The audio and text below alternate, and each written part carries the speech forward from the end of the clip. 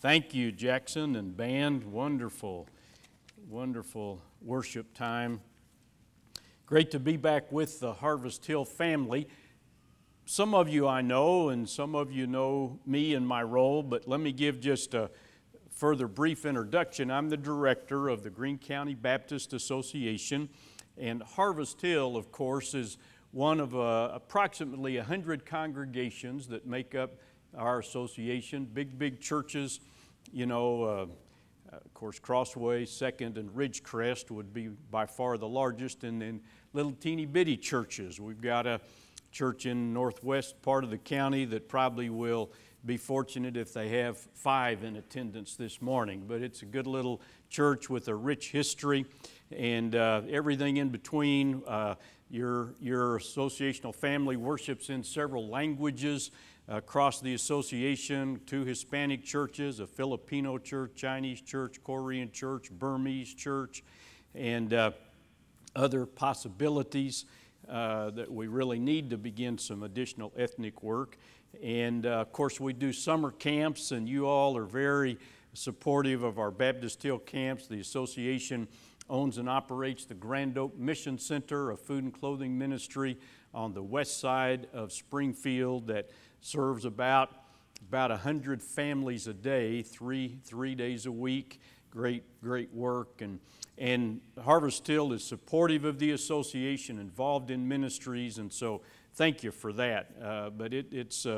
And my work is to kind of oversee all of that, which is a blessing and a challenge, of course. Obviously, a lot of challenges, but I love it. In fact, after church today, I want to stick around and visit for just a few minutes, but then I'll need to go to another one of our churches that's having a young church too, about not probably even as old as Harvest Hill, that is having a lunch this afternoon, and they're starting a strategic planning process, and I'm going to help them do a kind of a family meeting to kind of jumpstart a strategic planning process that this church is doing, and I do quite a bit of that with our churches, work a lot with pastors. Probably the most important thing I do is try to just bless and encourage pastors, and appreciate your pastor Mike very much and his ministry, and I want to be a blessing and an encouragement to him in his work. Healthy pastors, healthy, strong, energetic pastors, impact their churches for the kingdom in great ways. So again, it's a great joy to be back with you this morning. Thank you, Harvest Hill, for your terrific support of our association, and just praise God for this great church. Let me just lead us in a moment of prayer, and then we're going to jump into God's Word this morning. Father, thank you for your presence and guidance upon us. Lord, what a blessing it is to be your children. We just cannot thank you enough for the privilege, God, of being your children and being in your family and the benefits of that. At the same time, Lord, we thank you for the blessing of serving you.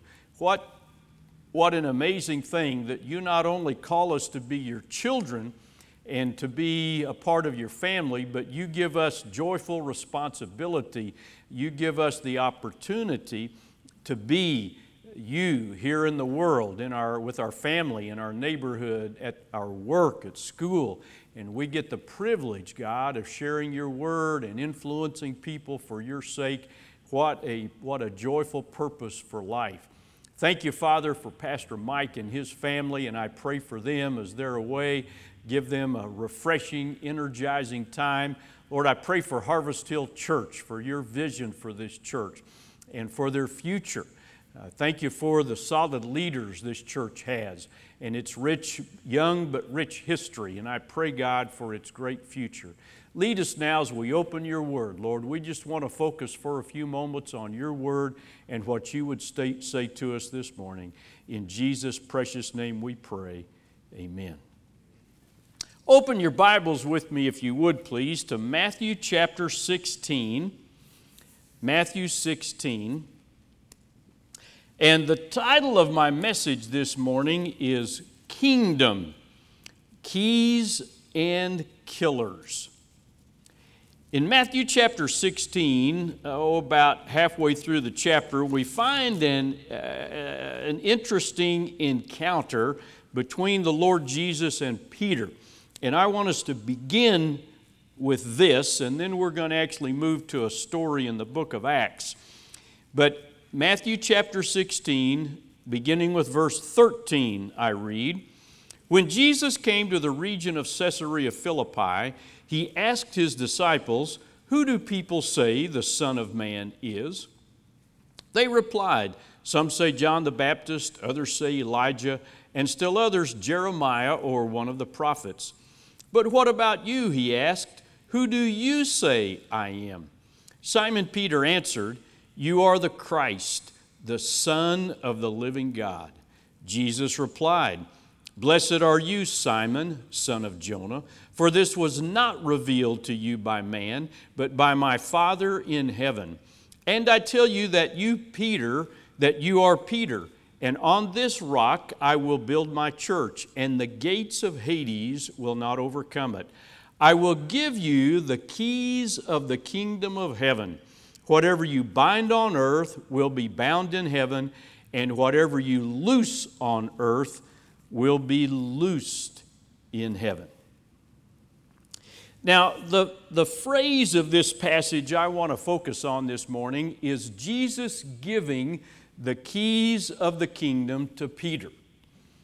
Now, first of all, why Peter? There's a couple of questions in here that we're going to address. Some of the controversy of this passage I'm not going to deal with in detail. I'll share just a moment about. But first of all, why Peter?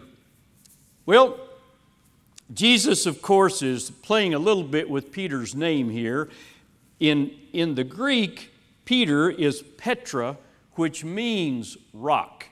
And so Peter's name kind of lends itself to this idea of Peter being stable and solid. On the other hand, as we read further, or really not further, as we read in the Gospels, we notice that Peter, if he is a rock, is a pretty flaky rock. He's a pretty porous rock. He's not a solid rock, at least not at this time.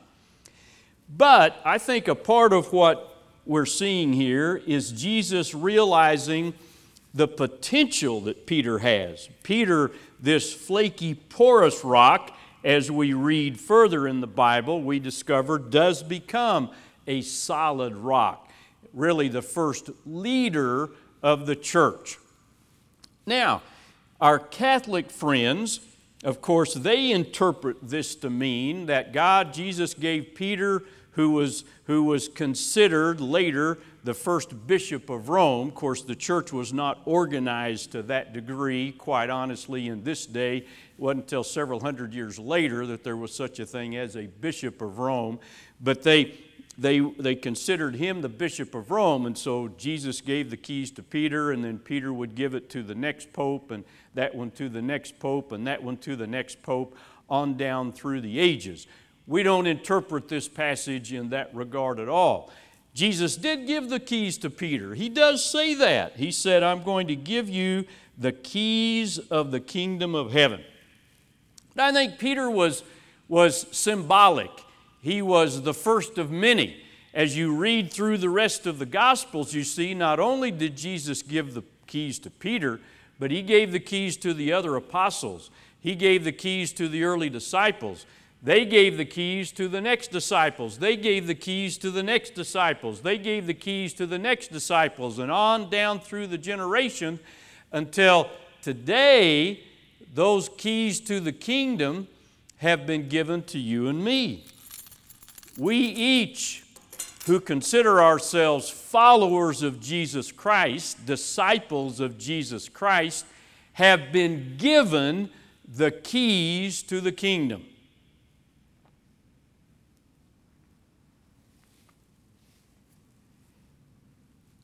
Now turn with me to Acts chapter 10. And I'm not going to read the story, but I want to talk down through a very powerful, critical, key experience in the development of the early church. In Acts chapter 10, we begin by reading about a Roman centurion, a Roman soldier who leads 100 men named Cornelius. Now, Cornelius was a God-fearer, a believer in the Jewish God, even practiced the Jewish religion devoutly, even though Cornelius was a Gentile, a non-Jew. But he believed in the Jewish God and was a spiritual man seeking after the Lord.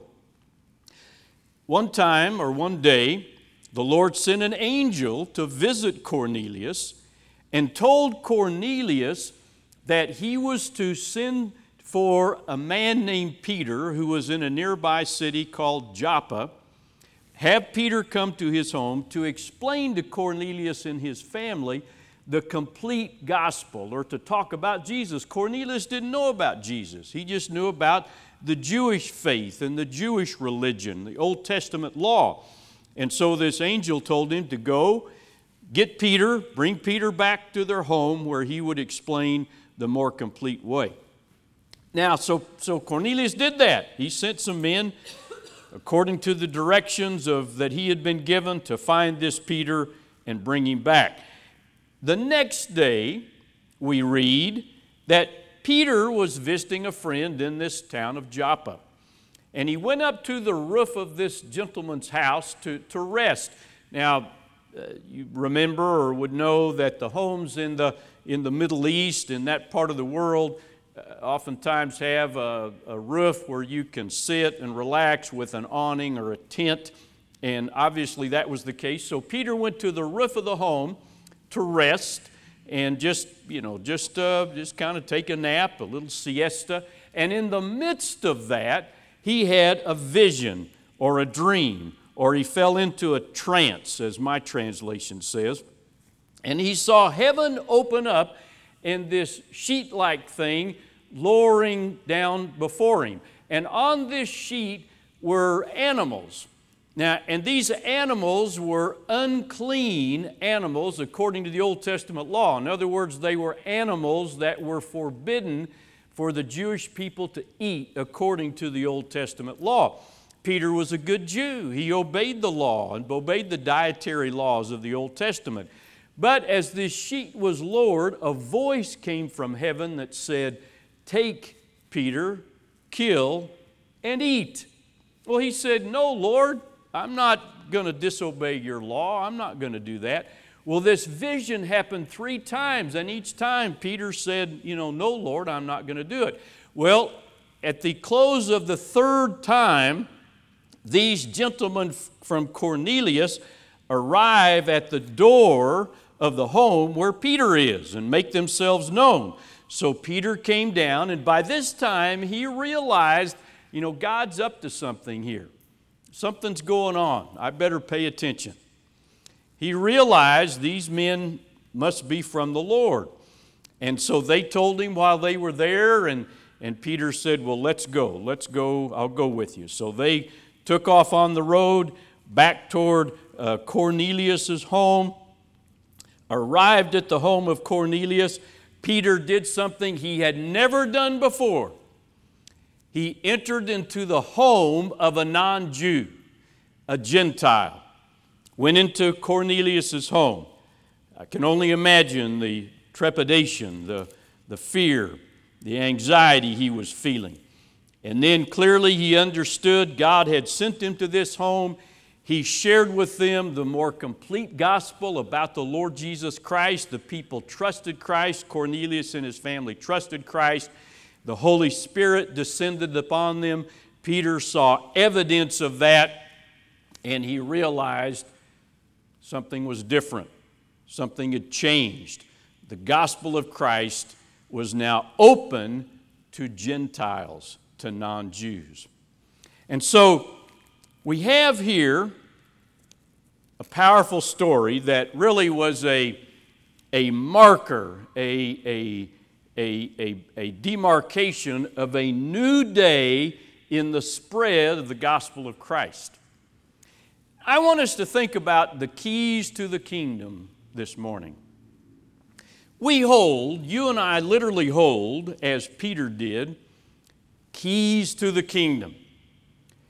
With those keys, we have the power, we have the authority to unleash the gospel. Or we can tuck those keys away, put them in our pocket or purse, and literally shut down the gospel. We hold the keys. I want us to think about these keys in these ways. We're going to think about keys and killers. We're going to think about 3 keys and 3 killers regarding the kingdom. And we're going to use Peter as both our good and bad example because he was both. First, change is a key, status quo is a killer. Now, as I've already mentioned, Peter was a good Jew. He obeyed the law. He obeyed the dietary laws, the worship laws, the sacrificial laws of the Old Testament. And he believed that the Jewish people were the chosen people of God, and the Gentiles, or the non-Jews, were not. That's what he believed. That's what he had been taught.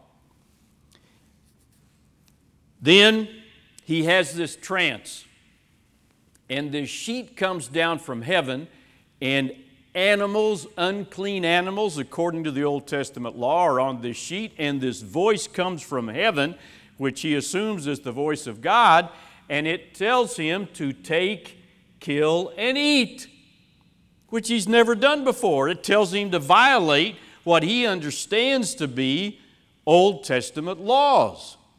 What's he going to do? Well, he can either maintain the status quo and live as he's always lived, or he can change.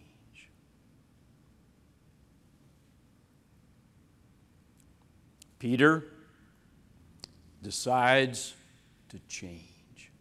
When those gentlemen come to the door of the home there in Joppa, he can say, nope, I'm not going with you, maintain the status quo, or he can get up and go with them, knowing that he's going to be criticized, possibly ostracized by the other apostles and other early Christians who at that stage were all Jews.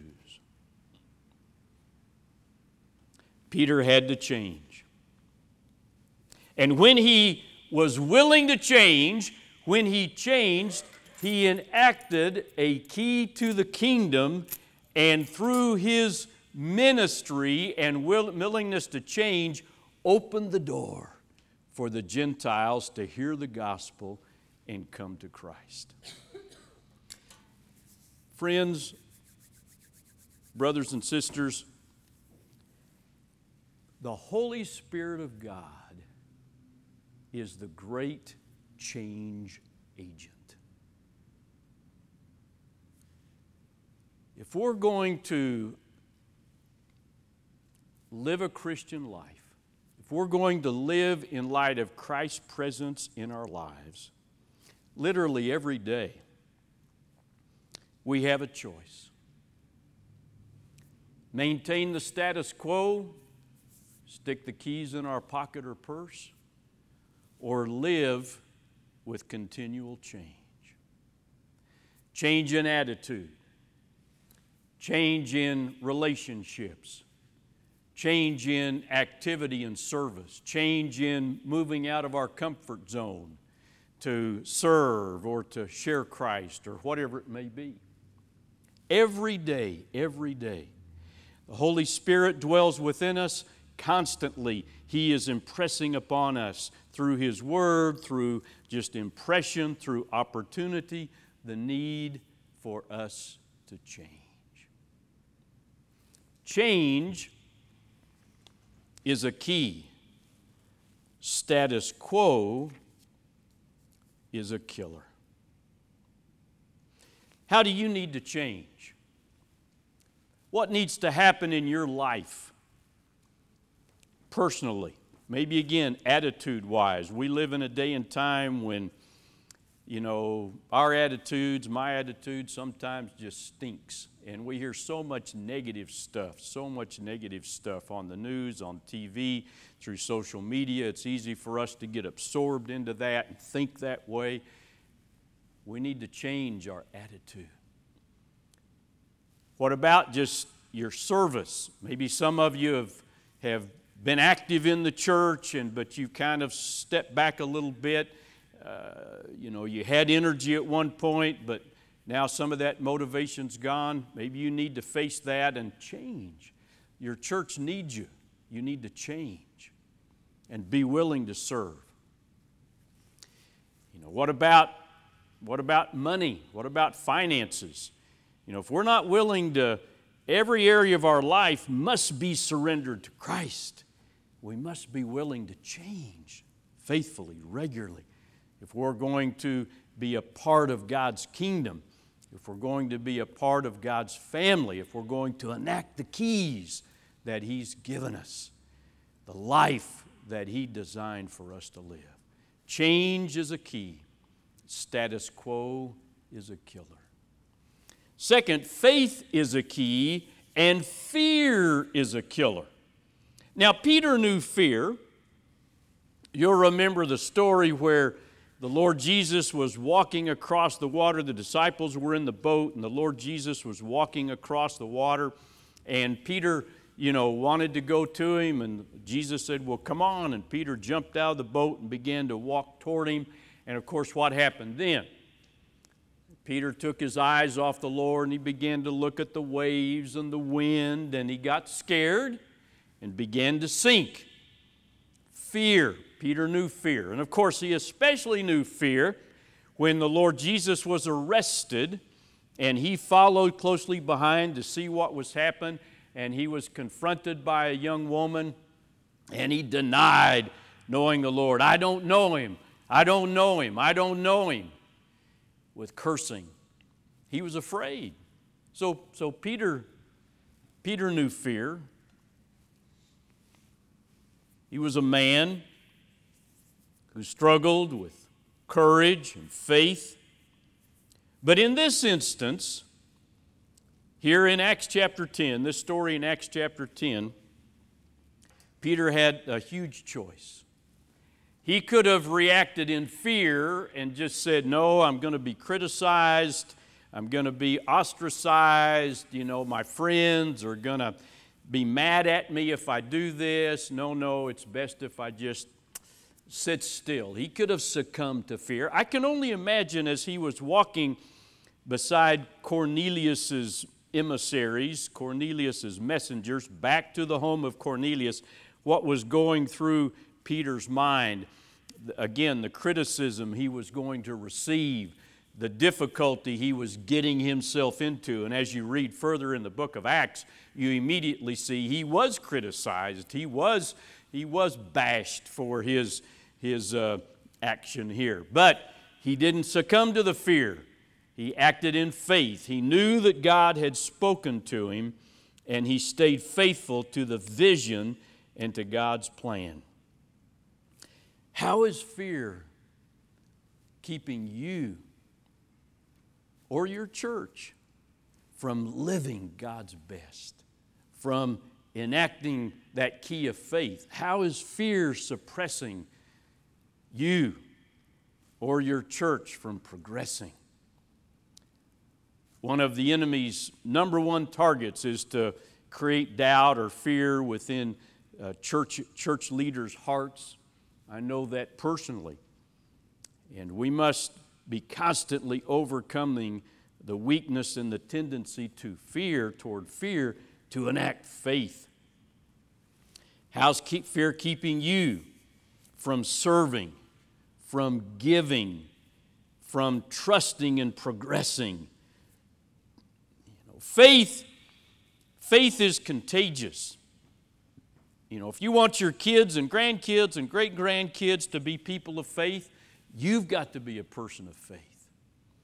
Faith is like when a little pebble is tossed in a pond and the ripples go out. Just keep on going. You act in faith, and you do something in faith. You take a step of faith in service or in giving or in stepping up your relationship to the Lord with prayer and studying the Word, whatever it may be, you take that step of faith, it infects others around you in the church and impacts the church body. And wow, the results of that are enormous and beneficial for the kingdom of God. See, that's enacting that key of faith that opens all kinds of doors, presently but in the future. Faith is a key. Fear is a killer. And then third, relationship is a key. Religion is a killer. All Peter's life had been about the law, obedience to the Old Testament law. As I've said several times, he was faithful to the dietary laws of the Old Testament, faithful to those laws. He was faithful to the sacrificial laws. He brought sacrifices regularly to the temple to be offered by the priest on his behalf to God. He was faithful to that. Faithful to other laws. He knew those laws. He was faithful to them. That was his religion, and he was religious about his religion.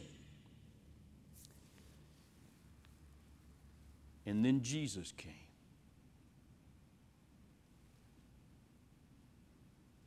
I think probably here in Acts chapter 10, there were several aha moments for Peter. One, obviously, was that the gospel was for everybody, not just for the Jews. But I think another aha moment for Peter was a realization that this is no longer about a religion. It's no longer about adherence to certain Old Testament guidelines and laws. Sure, if we're going to be a follower of Christ, there is this thing of obedience and faithfulness, and so we're going to live a certain way, but the motivation is not the obedience. The motivation is Jesus Christ and our relationship with Him. And so when he shared the gospel with the family of Cornelius, and they trusted Christ and the Holy Spirit came upon them, and that was obvious, Peter knew that this is not about adherence to a certain religious tradition or obeying certain Old Testament laws. This is about a personal relationship and walk with Jesus Christ. It's about knowing Christ and living in light of His presence, His activity in our lives. Wow, what a revelation. What a come to Jesus time. What an amazing experience. Not about religion. It's not about the adherence of certain religious traditions. A young church like Harvest Hill understands that, or should understand it, because you broke with certain religious traditions to plant this church. And you want to live in light of that spirit, breaking free from religious traditions that can sometimes be barriers for people to come to church. You know, I love your building and your sign, and a lot of people that won't go to a big or traditional kind of church setting would feel welcome in this location. Those are a breaking down of certain barriers and religious traditions.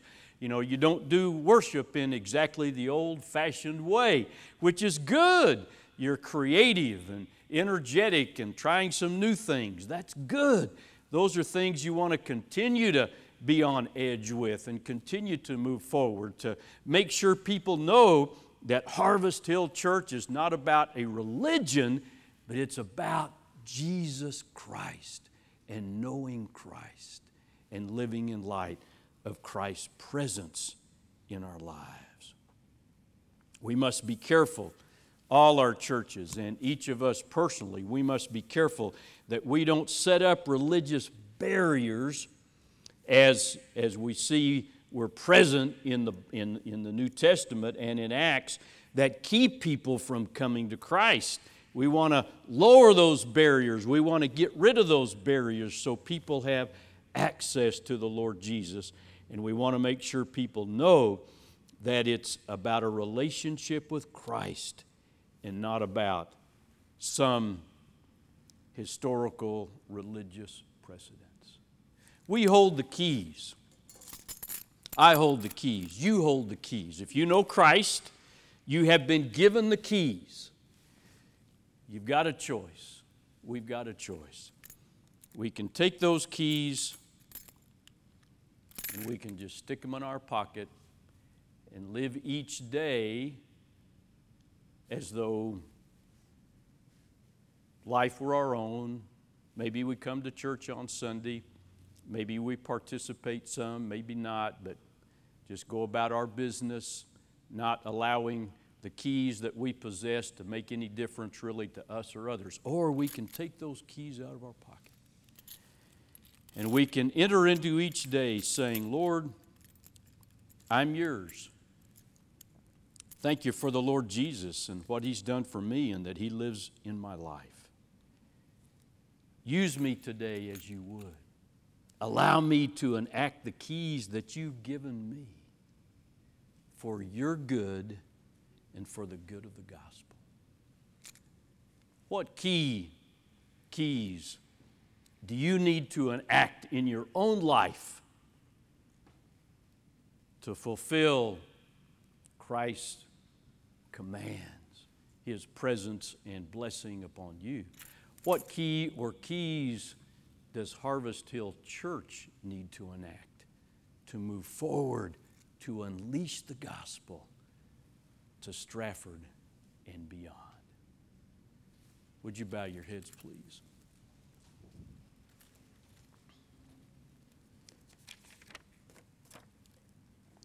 I'm going to lead us in a word of prayer, and then Jackson and the band will come and lead us in a closing decision time.